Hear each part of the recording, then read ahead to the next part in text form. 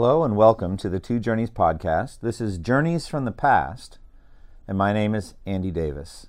The purpose of these podcasts is to inspire listeners to courageous sacrificial actions to make progress in the two journeys, the internal journey of holiness and the external journey of evangelism and missions. By learning the stories of heroic brothers and sisters from the past, today the hero of the faith that we're going to study is Athanasius, one of the great figures in church history, but could be that many of you that are listening to me today have never heard about him. Before I talk about Athanasius, let's just set all of this in context. I want to talk about the incredible gospel advance over 20 centuries and the obstacles that there have been to that mighty gospel advance. The gospel has advanced from Jerusalem through Judea and Samaria to the ends of the earth. That was what Jesus commanded, and that's what's been happening for 20 centuries. That was Acts 1:8. The church itself started 120 believers in the upper room, and they were small, fearful, barely noticed. In John 20, the day of the resurrection, Jesus came and stood among them and said, "Peace be with you." But the doors were locked for fear of the Jews. Then a week later, even after they'd had numerous encounters with the resurrected Jesus, they're still in the upper room with the doors locked for fear of the Jews. The Holy Spirit was poured out on the day of Pentecost, and the church poured forth into the streets of Jerusalem, and the gospel has been running like a river ever since. And that's exciting. But then as we think about the spread of the gospel from Jerusalem, that small number of people in the upper room, to the ends of the earth, there have been incredible obstacles that the gospel has had to overcome every step of the way. And I believe when we get to heaven and we look back over the 2,000 years of gospel advance and beyond, how many in the end years there will be when redemptive history is finally brought to an end. But we're going to study in detail all of the obstacles that the church, that the gospel has overcome. The church has had to struggle with sin within and opposition without. Start with the fact that every Christian is a sinner, battling the weakness of the internal sin nature, the flesh. And the church is made up of sinners that often squabble with each other and are contentious with each other. The surrounding world is hostile to the pure faith of the gospel. Individuals, even beloved family members, oppose Christ, so that a person's enemies would be the members of their own household. A man against his father, a daughter against her mother, daughter-in-law against her mother-in-law, Jesus said. Neighbors and members of their own community would be opposing them, hating the message of holiness and the need to repent or perish.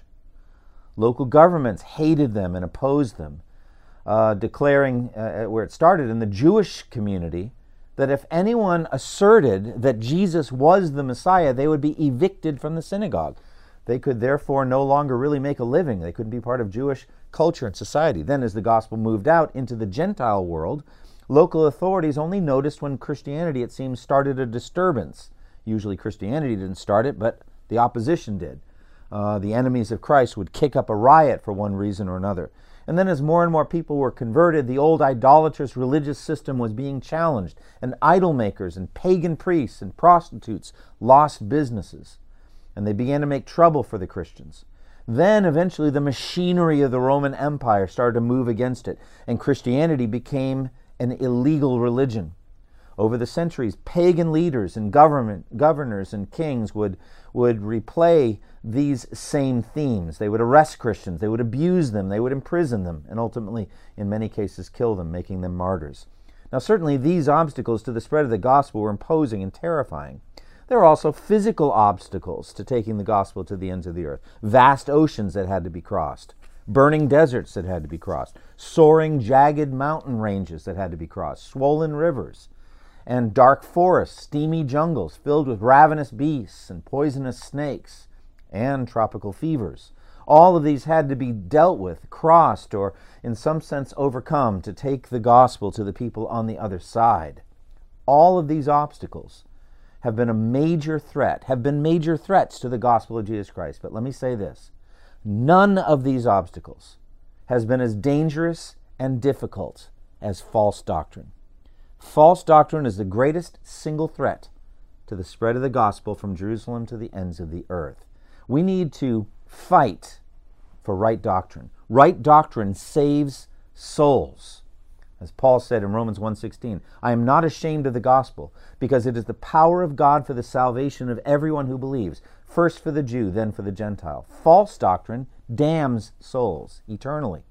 Satan has sown in every generation false teachers in the church, even from the very beginning, seeking to pervert the true gospel message. In the New Testament days, the Judaizers were a plain example of this. Jewish people who claimed to be Christians but were actually teaching a false gospel of works. Other doctrinal threats endangered the life of the church. Legalism on the one side, license on the other. Mixing human philosophies with divine truth. Gnosticism, denial of the bodily resurrection, worship of angels, and so on.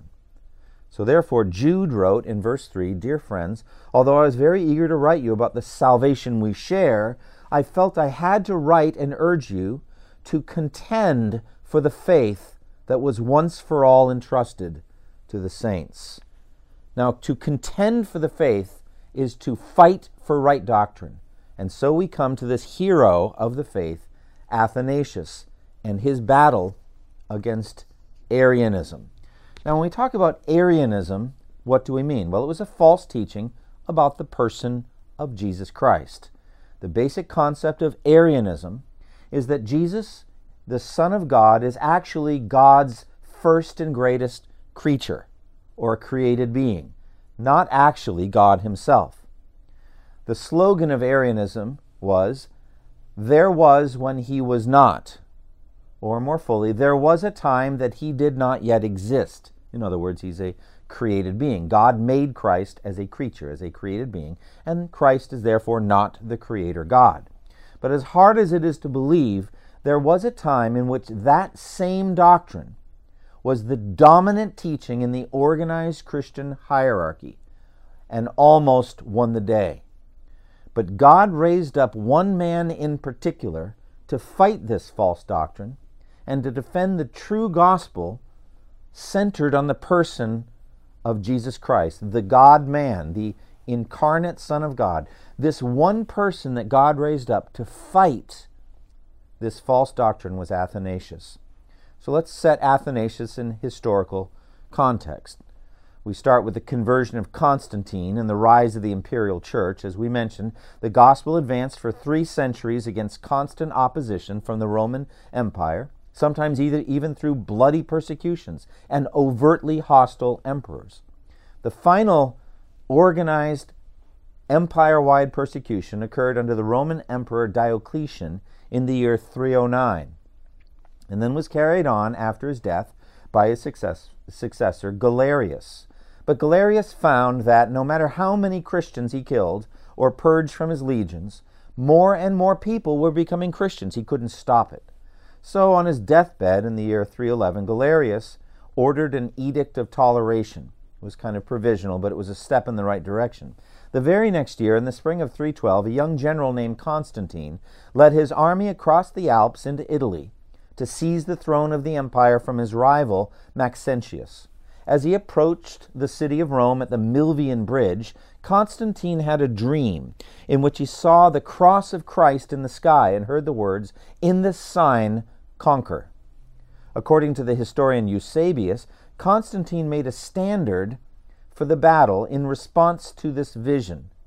A spear overlaid with gold, with a cross formed by a transverse bar and wreath of gold enclosing a monogram with the letters Chi and Rho for the name of Christ. Constantine won the battle and gained the power he sought in Rome. He confirmed the Edict of Toleration for Christianity with his co-regent Licinius at Milan. The Edict of Milan in the year 313 finally and forever ended all state-sponsored persecution of Christianity. Now, Constantine himself continued to practice both Christianity and aspects of paganism, but he became more and more openly embracing of the Christian faith. His court became more and more Christianized, thus beginning the era of the imperial church.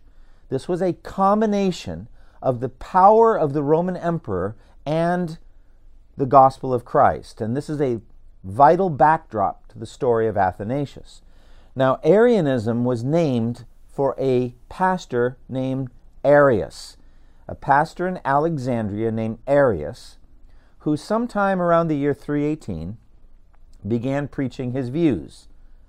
"There was when he was not," was the slogan Arius and his followers adopted. In other words, there was a time that the Son of God did not exist.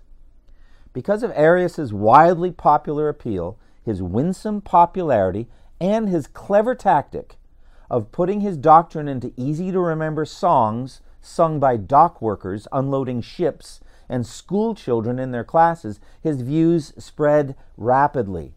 Furthermore, with the large, sudden influx of half-converted pagans into the church, now that Christianity was in official favor with the Roman Emperor Constantine, Arianism was more readily accorded with their basic polytheistic mindset. If you think about it, Arianism is essentially polytheism. You have more than one God.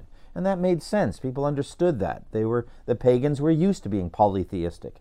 The mysteries of the Trinity and of the incarnation of God the Son are extremely difficult to conceive of and to articulate. But if Arianism had not been defeated, the gospel itself would have been lost. There are modern-day attacks on the incarnation. Frankly, Arianism is the central heresy of the modern cult known as the Jehovah's Witnesses. Jesus is not Jehovah God, but a creation of Jehovah. He is God with a little g, not God with a capital G. So, as I've said, Jehovah's Witnesses are polytheists. They believe in more than one God. There are presently over 8 million Jehovah's Witnesses spreading their false gospel in 240 countries worldwide. As I said, there was a moment in history in which Arianism was the dominant theology of the Christian church. So it almost became the Watchtower Society back in the 4th century. But there are others that attack the doctrine of the incarnation. Mormon missionaries spread a concept of God and of Christ that is essentially polytheistic. The original Mormon false teacher, Joseph Smith, taught of Christ and of God. What we are, he once was. What he is, we may become. So that's the same kind of concept of the incarnation. And Muslims have a respect for Jesus as a sinless and pure prophet of God, but they stumble on the doctrine of the incarnation. Liberal thinkers like Thomas Jefferson embrace the so-called pure morals of Jesus of Nazareth, but they absolutely deny his deity. So Christians must be armed with the truth today. Christian gospel workers all over the world are armed with clear language and careful conceptions of the Trinity and of the incarnation of the Son of God, largely in part because of the steadfast, holy courage of this man Athanasius. The overwhelming majority of these modern-day laborers for the gospel, as they strive to bring their unsaved neighbors to confess rightly Jesus is Lord to the glory of God the Father, have never heard of Athanasius. They're totally ignorant of the debt that they owe him. But in heaven, they will meet him, and God will reveal the dimensions and details of Athanasius' story. And in heaven, we will join Athanasius in bending our knees to Jesus Christ as truly God, not worshiping many gods, but worshiping one God in 3 persons.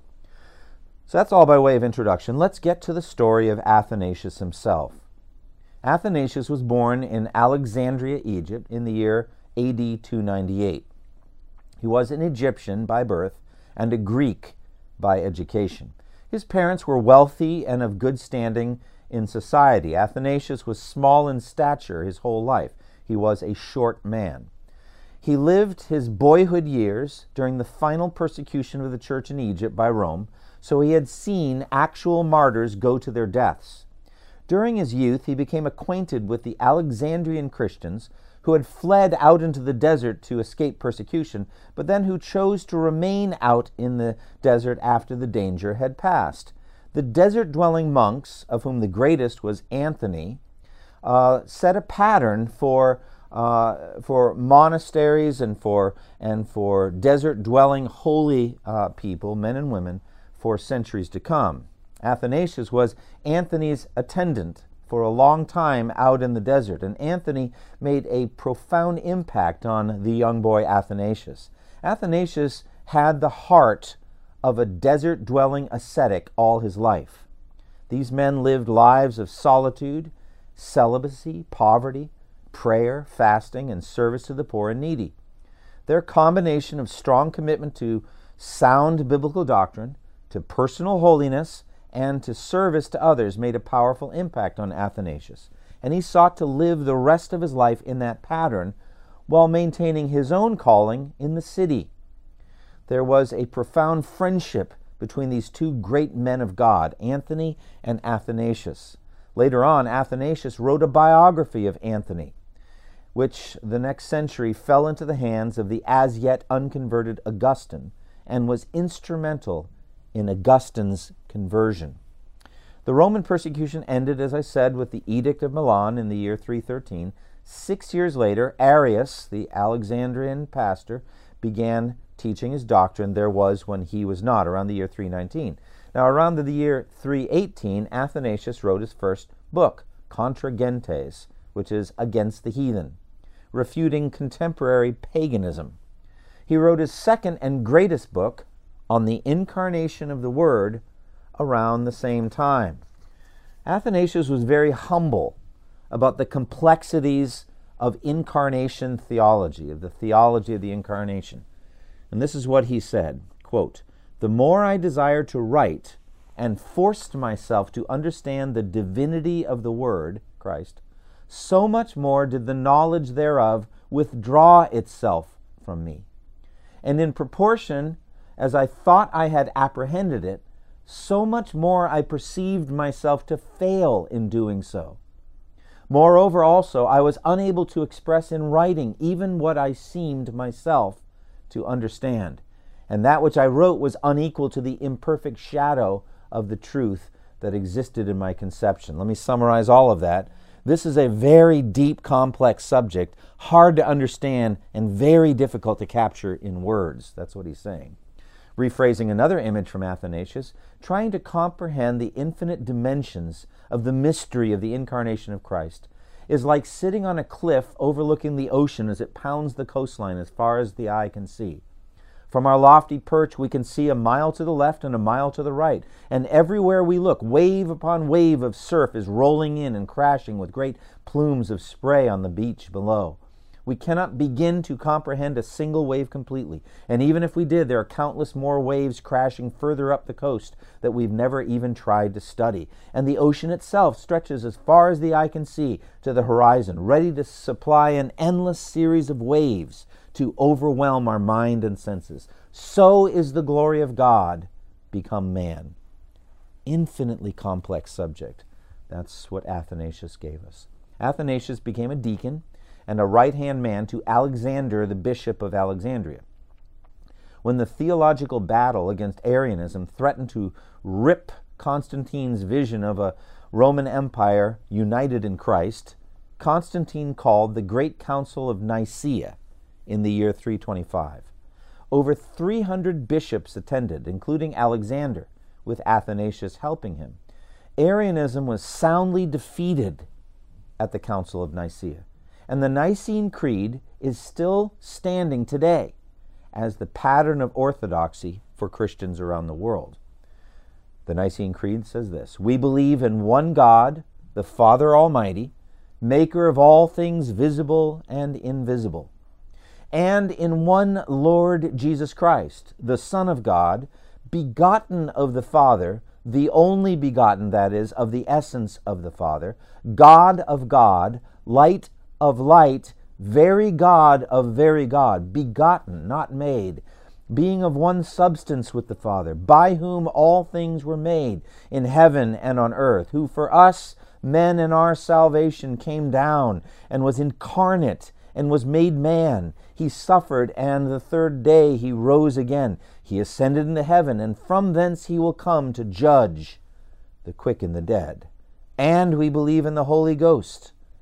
And those who say, there was a time when he was not, and he was not before he was made, and he was made out of nothing, or out of another substance or thing, or the Son of God is created or changeable or alterable, they are condemned by the Holy Catholic and Apostolic Church. So that's the Council of Nicaea. That's the Nicene Creed. The central assertion is being of one substance with the Father. The denials woven through the Nicene Creed eliminate all articulations of Arianism. Now, Arianism lost. It was soundly defeated at the Council of Nicaea. Every bishop but two assented to this statement, and those two were sent into exile. But as it turned out, the battle for Orthodox Christology, the doctrine of Christ, was just beginning. Alexander, the Bishop of Alexandria, died in the year 328, and Athanasius took his place as the Bishop of Alexandria. The unholy mixture of church and state in the Roman Empire played a major role in the multifaceted battle that followed his assuming that role. For Athanasius was forced into exile 5 times for uncompromisingly and courageously upholding every bit of the Nicene Creed. He was sent into exile for that. Many of the bishops that signed off on the Nicene Creed were not willing to use that creed to declare anyone a heretic. Athanasius knew that the very existence of the church was at stake. He knew that to yield on this point was to lose the gospel entirely.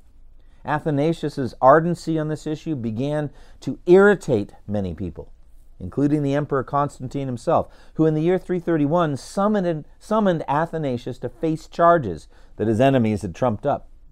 His first exile occurred 5 years later when his enemies bribed a fellow bishop into hiding and accused Athanasius of murdering him.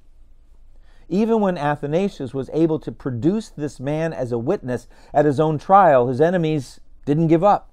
They just moved to another tack and accused him of trying to starve Constantine's capital city by preventing wheat shipments from leaving Alexandria. Constantine had had enough. He cared more for peace and unity in his empire than the truth of Christology. He banished Athanasius to a small place called Treveri in modern-day Luxembourg on February 8, 336. The next 4 exiles, the first from 339 to 346, the second from 356 to 362, and then from 362 to 364, and then finally from 365 to 366, all involved varieties of imperial politics, scurrilous lies by his opponents, staunch opposition from at least 2 emperors, Julian the Apostate and Valens, who was an ardent Arian, also armed soldiers entering his church while he preached, and many other forms of suffering. His third exile, 356 to 362, was the most dangerous of them all, but also his greatest spiritual triumph. Athanasius' connection with the desert-dwelling monks saved his life during his third exile.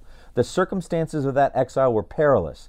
After the death of Constantine in the year 337, the Roman Empire was divided among his 3 sons. Constantius ruled the east from Constantinople. Constans ruled Italy and Illyricum, modern-day, the Slavic countries like Yugoslavia. And then Constantine II ruled Gaul and Africa. Constans supported Athanasius ardently, even threatening Constantius with war if he did not reinstate Athanasius from his second exile. But when Constans was murdered on January 18th, year 350, Athanasius' political protection was gone. Constantius, the Arian, was free to attack Athanasius and his Nicene theology, and he sent his soldiers to Alexandria to seize him. On the night of February 8, 356, Athanasius had gathered his loyal church for a worship and prayer service. Constantius' soldiers surrounded the church and then broke in the doors. Athanasius did not give way to fear, but calmly took his seat on the bishop's throne and conducted the prayer service. Despite his people begging for him to escape, Athanasius would not leave until all the people were safe. Then a band of loyal and courageous monks grabbed Athanasius in the confusion and managed to smuggle him out of the building. For the next 6 years and 14 days, Athanasius completely disappeared from view. He was protected out in the desert by the loyal holy hermits, none of whom betrayed him either from fear of death or promised reward.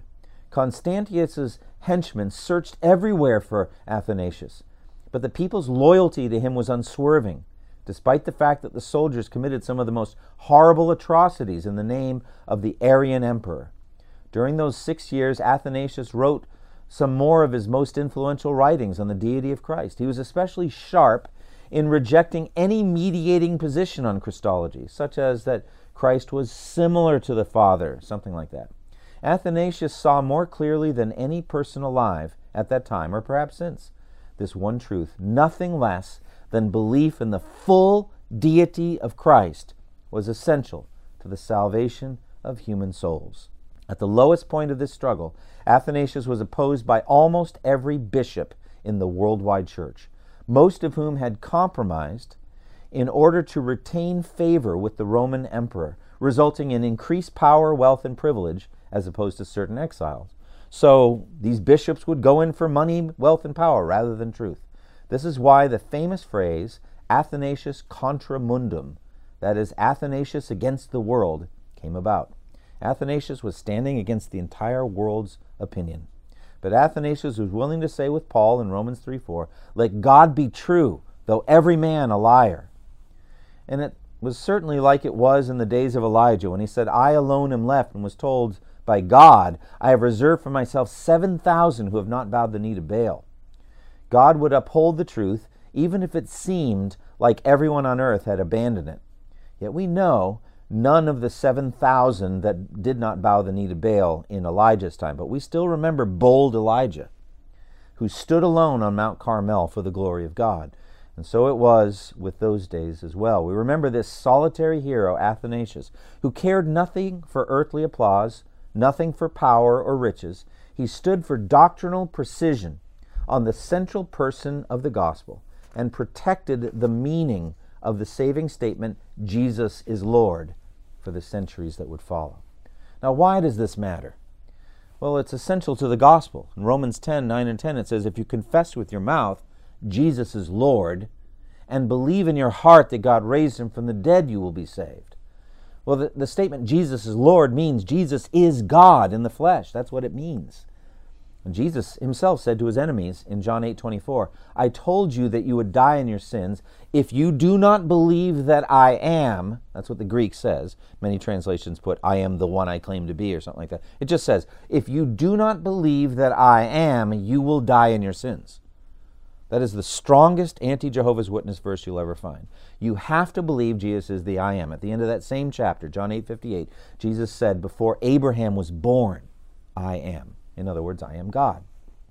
All right, how did Athanasius write? What were some of his words? Well, this is from his work on the incarnation of the Word. This is what Athanasius said, quote, "We will begin then with the creation of the world and with God its maker. For the first fact you must grasp is this: the renewal of creation has been worked by the selfsame Word who made it in the beginning." Isn't that powerful? In other words, all things were made through the Word, through Jesus, and all things are being recreated or remade through the same Word, Jesus.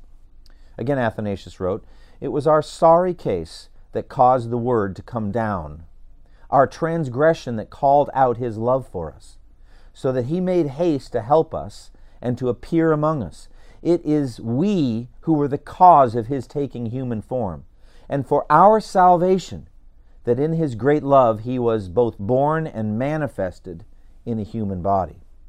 Again, he wrote these words, "He, the mighty one, the artificer of all, himself prepared his own body in the Virgin as a temple for himself, and then he took it as his very own, as the instrument through which he was known and in which he dwelt."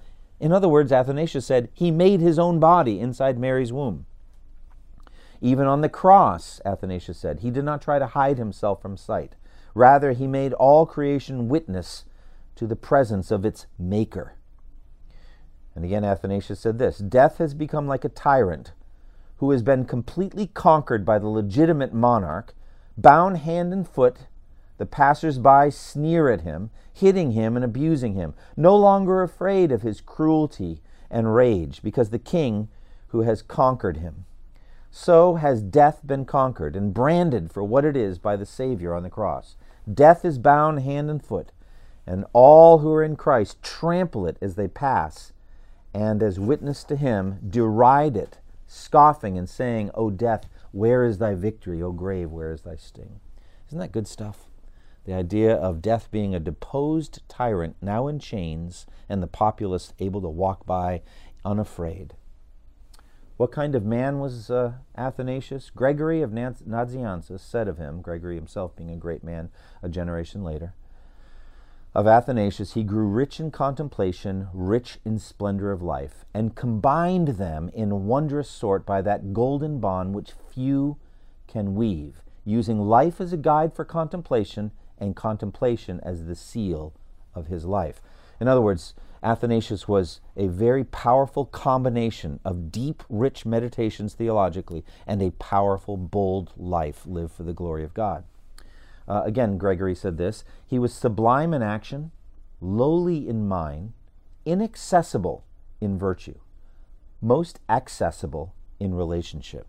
In other words, you couldn't change his virtues, but he was very accessible as a friend. He was gentle, free from anger, sympathetic, sweet in words, sweeter in disposition. He was angelic in appearance, more angelic in mind, calm in rebuke, persuasive in praise, without spoiling the good effect of either by excess, but rebuking with the tenderness of a father, praising with the dignity of a ruler. In other words, he knew when to rebuke one of his disciples and when to praise one of his disciples, and he didn't do either one very much, but just enough, like a loving father. His tenderness was not dissipated, nor his severity sour. For the one was reasonable, he was reasonably tender, and the other prudent, both truly wise. His dispositions suffice for the training of his spiritual children, with very little need of words, his words with very little need of the rod, and his moderate use of the rod with still less for the knife. In a good old age he closed his life and was gathered to his fathers, the patriarchs and prophets and apostles and martyrs who contended for the truth. So Gregory of Nazianzus was saying this was an expert mentor and discipler of people. He knew how to bring people up in the faith, how to deal with them gently and lovingly. This is the kind of man that God raised up to protect the gospel at a key juncture in church history, a courageous and humble man who stood against the world in defense of the truth. So what does this mean for us today? Well, let us thank God for the defense of the truth. And let us be willing to stand firm in our day when the truth of the Bible is being attacked. Christianity is becoming ever more unpopular in American society in our day. I think about recently when Congress was opened by a bizarre prayer to the monotheistic God and Brahman and whatever God there might be. That's the American Congress now. So the exclusivity of Christ will become more and more unpopular in American culture. We're going to have to sign off on the equal validity of all religions. Well, Athanasius would not do so. All religions ought to be freely practiced in American society, yes, but they're not equally valid. One of them is true, and all the rest are lies. And Athanasius would be willing to stand firm for that. The question is, are we? So as we conclude today, I want you to go into your week knowing that your loving Heavenly Father holds your life and all your ways in His hands. Nothing can happen to you apart from His will. He orchestrates the rise and fall of mighty empires and the death of sparrows that no one ever sees. He has numbered the very hairs of your head, and all the days ordained for you were written in His book before one of them came to be. And He has gone ahead of you to prepare a specific set of good works for you to walk in, good works that are essential to His eternal kingdom. Just as your brothers and sisters in Christ live for His glory in their day, do the same in yours, by the power of the Spirit, for the glory of His Son, Jesus Christ. Thank you for listening to this resource from twojourneys.org. Feel free to use and share this content to spread the knowledge of God and build His kingdom. Only we ask that you do so for non-commercial purposes and in accordance with the copyright policy found at twojourneys.org. Two Journeys exists to help Christians make progress in the two journeys of the Christian life: the internal journey of sanctification and the external journey of gospel advancement. We do this by exporting biblical teaching for the good of Christ's church and for the glory of God.